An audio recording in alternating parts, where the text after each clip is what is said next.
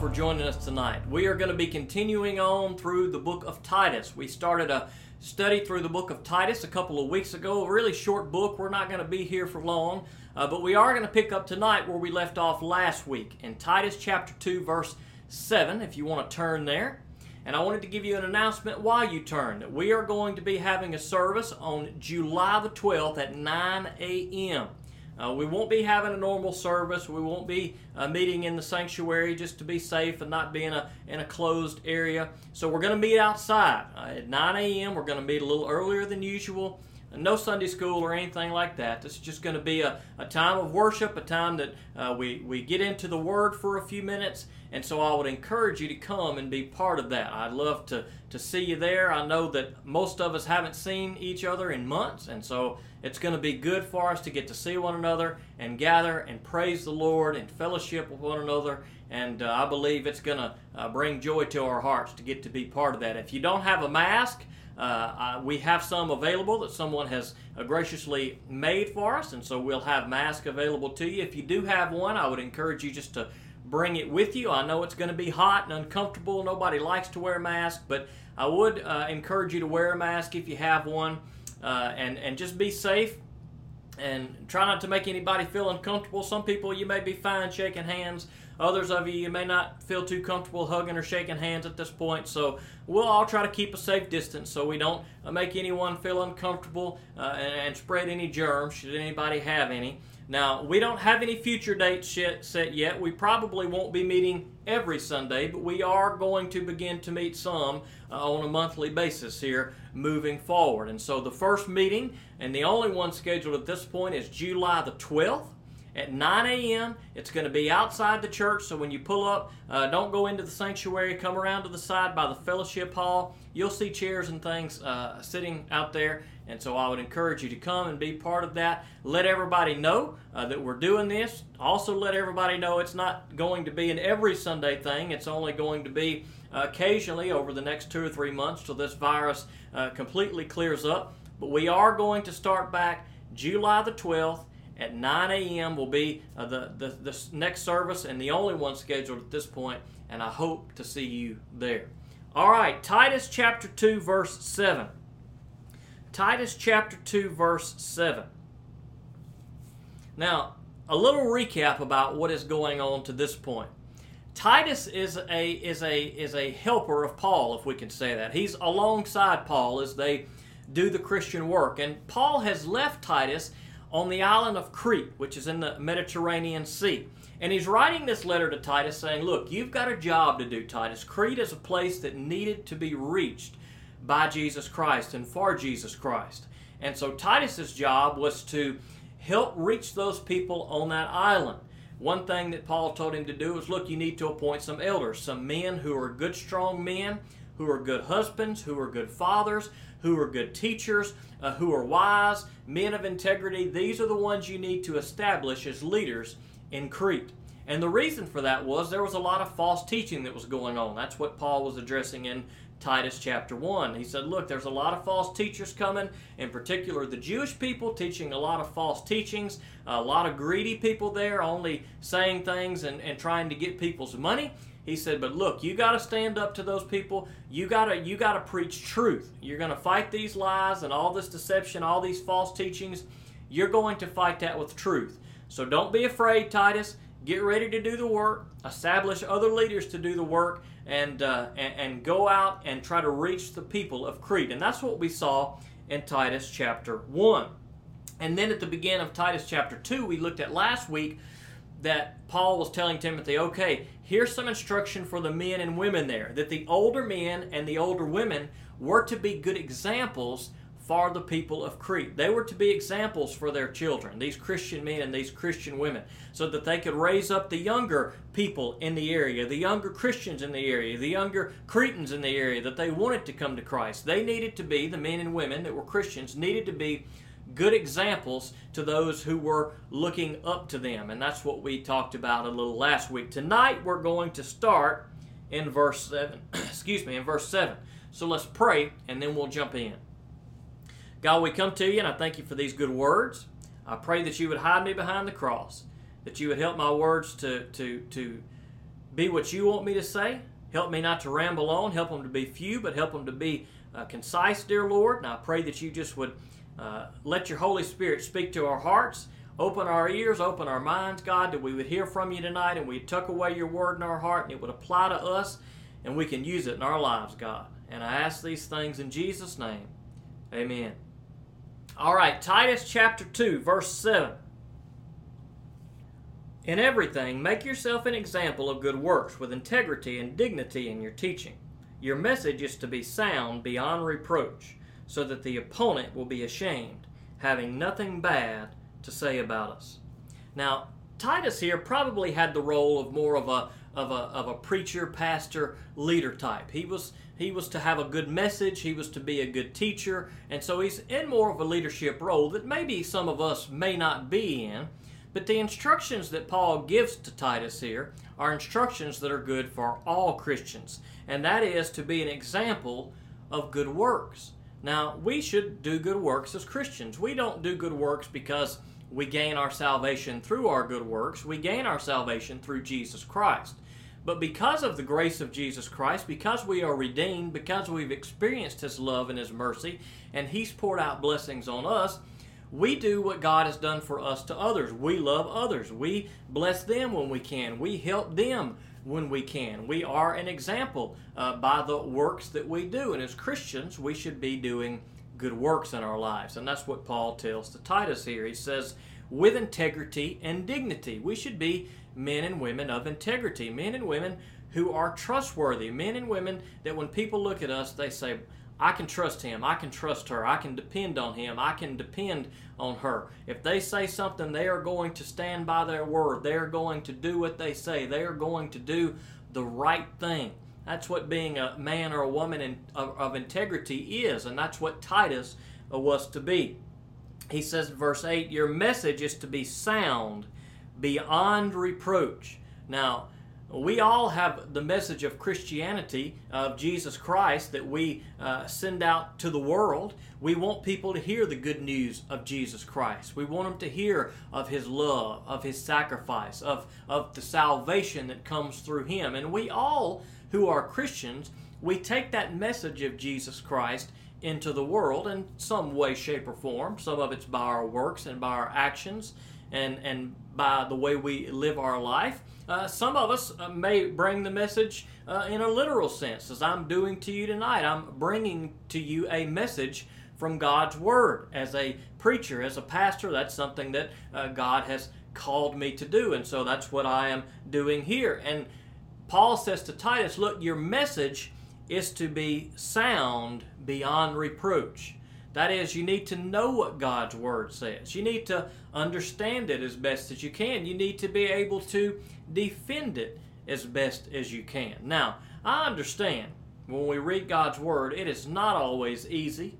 Sometimes it's difficult, and sometimes people ask questions that we may not be able to give a satisfactory answer to. One of those we'll address in just a few minutes. But we need to understand God's Word as best we can, so that when we are telling people the message of Jesus Christ, the message is sound. It's sound in a way that they can understand it. It's sound in a way that, okay, they don't have any excuse for rejecting Jesus Christ, because I have soundly and firmly and easily helped them to understand and told them the Word of God. Now, there are some people, even when they clearly hear the Word of God, they will reject it. They'll still continue to ask questions and come up with all these reasons why they don't want to listen to or follow God's Word. But if we have taught them good, sound, solid teaching, truths of the Bible, not made up things, not part of what the Bible says, not just kind of skim through but don't really give people a good explanation, but if we really tell people soundly and firmly, here's the message of Jesus Christ, then that's what we are called to do. We need to understand God's Word as best as we can, and we need to be able to defend God's Word and share God's Word as best as we can. There may sometimes be questions we don't have good answers to, but we need to be sound in our teaching, and we need to know it as good as we can so that we can teach others as well. He says, be sound in your teaching so that the opponent will be ashamed, having nothing bad to say about you. Now, if we are sound in our teachings, if we are good in the example that we live our life in, if we are men and women of integrity, then what bad can people say against us? Well, not much. If we're living a life for God and we really are following Him and living for Him, then there's not going to be much that anybody can say about us. That's not to say that somebody won't say something about us, but even if they do say something about us, if we're living a godly life, what they say won't be grounded in fact. It'll simply just be their own imagination or their own hatred toward us. Even Jesus Christ, who was a perfect Son of God, who never sinned, people said many things against Him and about Him that simply weren't true. They had no grounds what they said, even though that they said them. But generally speaking, when we do what Paul has said here, when we are living a life of good works as a good example, when we are men and women of integrity, when we do have sound teaching and we firmly understand and believe and stand on God's Word, oftentimes exactly what He says is what takes place. That our opponents will have nothing to say to us. They will have no rebuttal. They will have nothing that they can come back against us with. We see this many times throughout the teaching of Jesus, that the people would come to Him and they would ask Him a question and He would come back with a response, and they wouldn't have any kind of response for Him. He would kind of shut them up because, well, what else could they say? And if we live our life in a way that we are living for the Lord and we are really trusting in Him and we are firm on the foundation of His Word, then oftentimes when people come against us, there's nothing they can come against us for. And that's the type of example we want to be. That's what we want to look like in the world, that when people look at us, they can't think of anything bad about us. Now, I say that lightly because, look, I understand that there are bad things that we do, and there are plenty of things that if you look hard enough, you can find, well, he or she did this at one point in time. Well, that's probably true. But what's the pattern in our life? For the most part, are we living a life that's obedient to the Lord? Are there going to be times that we may slip? Absolutely. But boy, when we are men and women of integrity, those times are going to be fewer and fewer and far between as we continue to grow and to mature in the Lord. And that should be our goal, that we live our life in a way that brings glory to God, that people don't have anything or can't say anything bad about us because of the way that we are living our life and the way that we are living for the Lord. Now, let's read a little further. Verse 9. Slaves are to be submissive to their masters in everything, and to be well-pleasing, not talking back or stealing, but demonstrating utter faithfulness, so that they may adorn the teaching of God our Savior in everything. Now, verses like these that talk about slavery in the Bible are tough for us to wrap our head around. What are we to make of slavery in the Bible? Does the Bible say that slavery is a good thing? Does it ever condemn slavery? What are we to think? What are we to make? There are some hard scriptures when it comes to the Bible that talk about slavery, some that are really hard for us to maybe wrap our head around or to get a satisfactory understanding of. Well, the Bible nowhere comes right out and condemns slavery. There's no verse that says, and slavery is wrong under any and every circumstance and should never be done. It would be wonderful if the Bible had such a verse to give us clarity and better understanding on slavery, but there's no verse that exists that says it in those terms. I do believe, however, that the very message of Jesus Christ condemns slavery. I believe that if we love people the way that Jesus calls us to love people, if we treat our neighbor as ourselves, that the very idea of slavery, whether it exists in a good way or a bad way, and we'll talk about that in a second, but if we love our neighbor like ourselves and love people like Jesus tells us to, then I believe that abolishes slavery completely. Now, what are we to make of slavery? I mentioned good slavery and bad slavery. And you may say, well, how can any slavery be good slavery? Well, there were instances in the Old Testament in particular where that was the case. We typically think of slavery as a bad thing. And many times it is a bad thing. It's a horrible, evil thing. We often think about the transatlantic slave trade from way back around the time of the Civil War. That's a time when Africans were kidnapped from their country. They were brought in ships to the United States. They were sold against their will and forced to do manual labor. Now, that type of slavery is condemned in Scripture. The very thing that was done there is the very thing that Scripture says not to do. That is bad slavery. That is wrong slavery. That is evil slavery. Now, slavery had existed before that time, and slavery still exists in our world today. There are still people who kidnap, steal, and sell other people around our world today.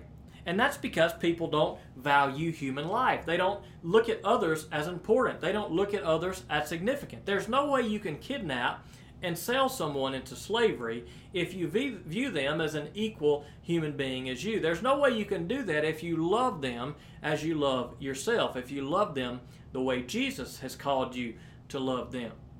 Now, those type of things still happen in our world today, and those are evil things and wrong things. And those were evil things and wrong things even when the Bible was written. We see that in Deuteronomy 24, verse 7. It says, "If a man is discovered kidnapping one of his Israelite brothers, whether he treats him as a slave or sells him, the kidnapper must die. You must purge the evil from you."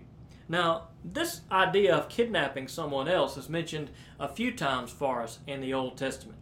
That was strictly prohibited. Even in the Bible, you were not to kidnap another person. You could not kidnap someone and sell them into slavery. That was a wrong and evil thing. So that those verses that say those things in the Bible would clearly tell us that what took place in the transatlantic slave trade, for instance, were evil things and were not to be tolerated. They should not have been tolerated at the time, nor should the slaveries that go on in our world today be tolerated.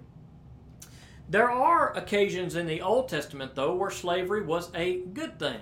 Now, there were many people in the Old Testament who were poor and may not have had the skills or the ability to work and make money, and so slavery or being a servant, may be a better way to kind of help take the edge off for us, would have been a way for people in the Old Testament to work and to provide for their family. Now, they had some different freedoms and some different liberties. For Hebrew slaves, for instance, once their time of debt that they were working to pay back was paid up, they could leave. At the end of 6 years, they were off the hook. Every 7th year, any Hebrew slave was to be set free. Even if they had not paid all the debt that they had owed, they were to be set free. Now, for some, it says in the Old Testament, they desired to continue to serve under the master they were serving because they had a good life. They were provided for. They had a home. They had a meal to eat. They had families. In some cases, they were married. They had children. And so slavery in the Old Testament was a way of life for some people. It was a way that they could be provided for. And otherwise, they may not have been provided for. Now, this is a good example of Scripture where God may allow something that's not ideal, but it may have been the best that it could be done at the time. Because if all of those people who were enslaved or who were servants to someone else, if they did not have that to do, well, what would have happened to them? If they couldn't find work in any other way, well, they probably would have starved. They would have had nowhere to live. They would have had no food to eat. They would have had no chance at a future. Now, in this case, in the Old Testament, God does allow slavery, and I believe it was for the reason to take care of people who had a need. There were some who were poor. There were some who that's all they could do, and that was a way for the Israelites to take care of other people in the community. Now, I'm sure there were some who were evil and mistreated their slaves, and it even says in the Scripture that, look, sometimes a slave will run away. So what do you do if somebody's slave runs away and comes back to you? What are you supposed to do to him? Well, the Bible even tells us that. It says in Deuteronomy 23:15 and 16, "Do not return a slave to his master when he has escaped from his master to you. Let him live among you wherever he wants within your gates. Do not mistreat him." Now, when we see verses like this, we don't know exactly what took place. We don't know why this slave was fleeing, very possibly because the master was mistreating him. But look, God was taking care of the slave here because he tells, if you receive this slave, if he comes to you, don't you mistreat him. You let him stay there. You let him live among you. You let him go along his way and do what he needs to do. There were many things in the Old Testament law that were put there to protect the slaves. And slavery in the Old Testament was often a good thing.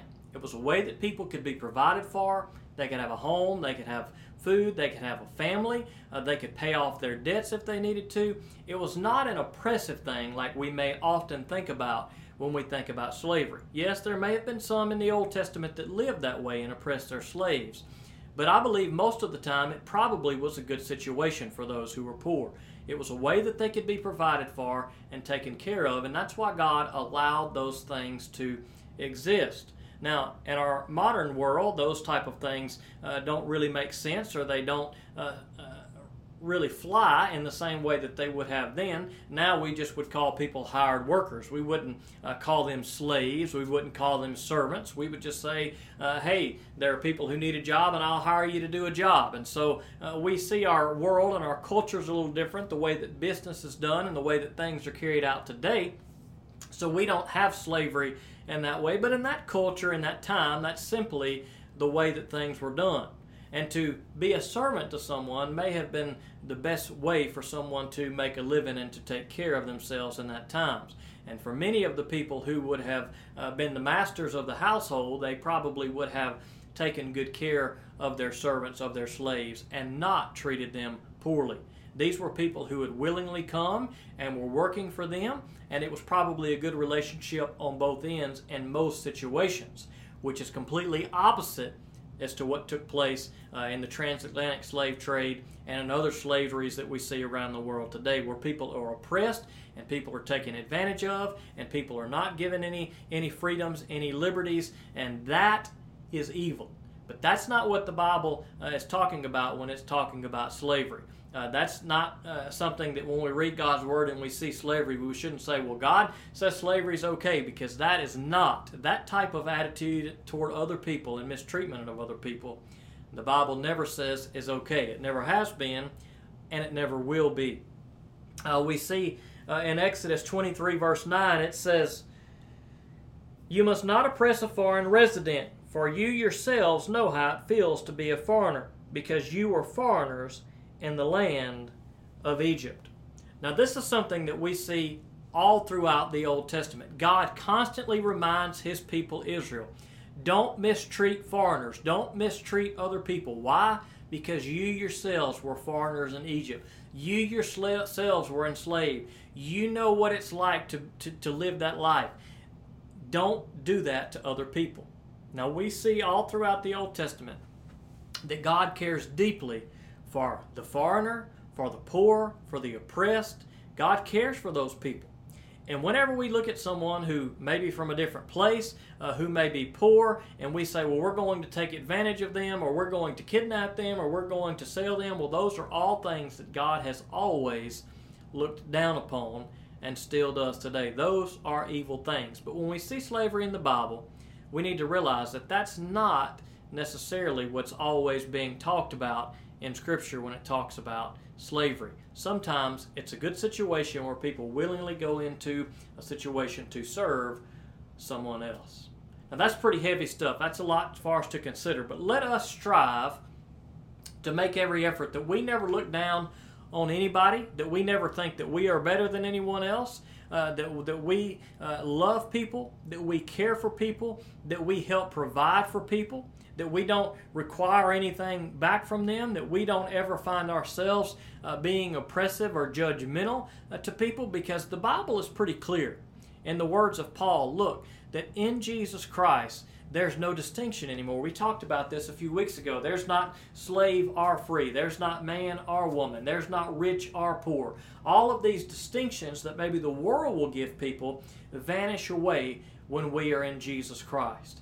And when we are in Jesus Christ, we need to realize that we are all made in the image of God, that we are all equal, that we all must love one another and take care of one another. And that's what we see time and time again throughout God's Word, throughout the message of Paul, both here to Titus and to other people. And these are the types of things that we see in Scripture. So let us strive and make every effort to follow Jesus Christ and live for Him and love other people. Let's pray. Father God, we come to you now, and I thank you for these good words, and I pray that you help us to wrap our head around these tough questions and difficult things when it comes to slavery. It's hard for us to wrap our head around it, dear Lord, but I pray that you help us to understand those Scriptures as best we can. Help us to love one another. Dear Lord, I pray that you would help us to see if there's any evil or wickedness in our own life, God, any kind of hatreds in our own life, that we would do away with those things, God. I pray that you would help us to follow the example that you gave us here in your word, as Paul told Titus, that we would do good works, that we would be men and women of integrity, that we would stand firm on your word, that we would be sound in our faith in you, dear Lord God, that we would stand on that, and that we would live by that. And I ask these things in Jesus' name. Amen. Thank you for joining us for today's service. To learn more about Jesus, call or text Pastor Shan at 601-657-0180 or email him at shanvn@me.com. You can also visit us at www.enterprisebaptist.church or follow us on Facebook at facebook.com/EBC Liberty. We hope that you have been blessed by today's service.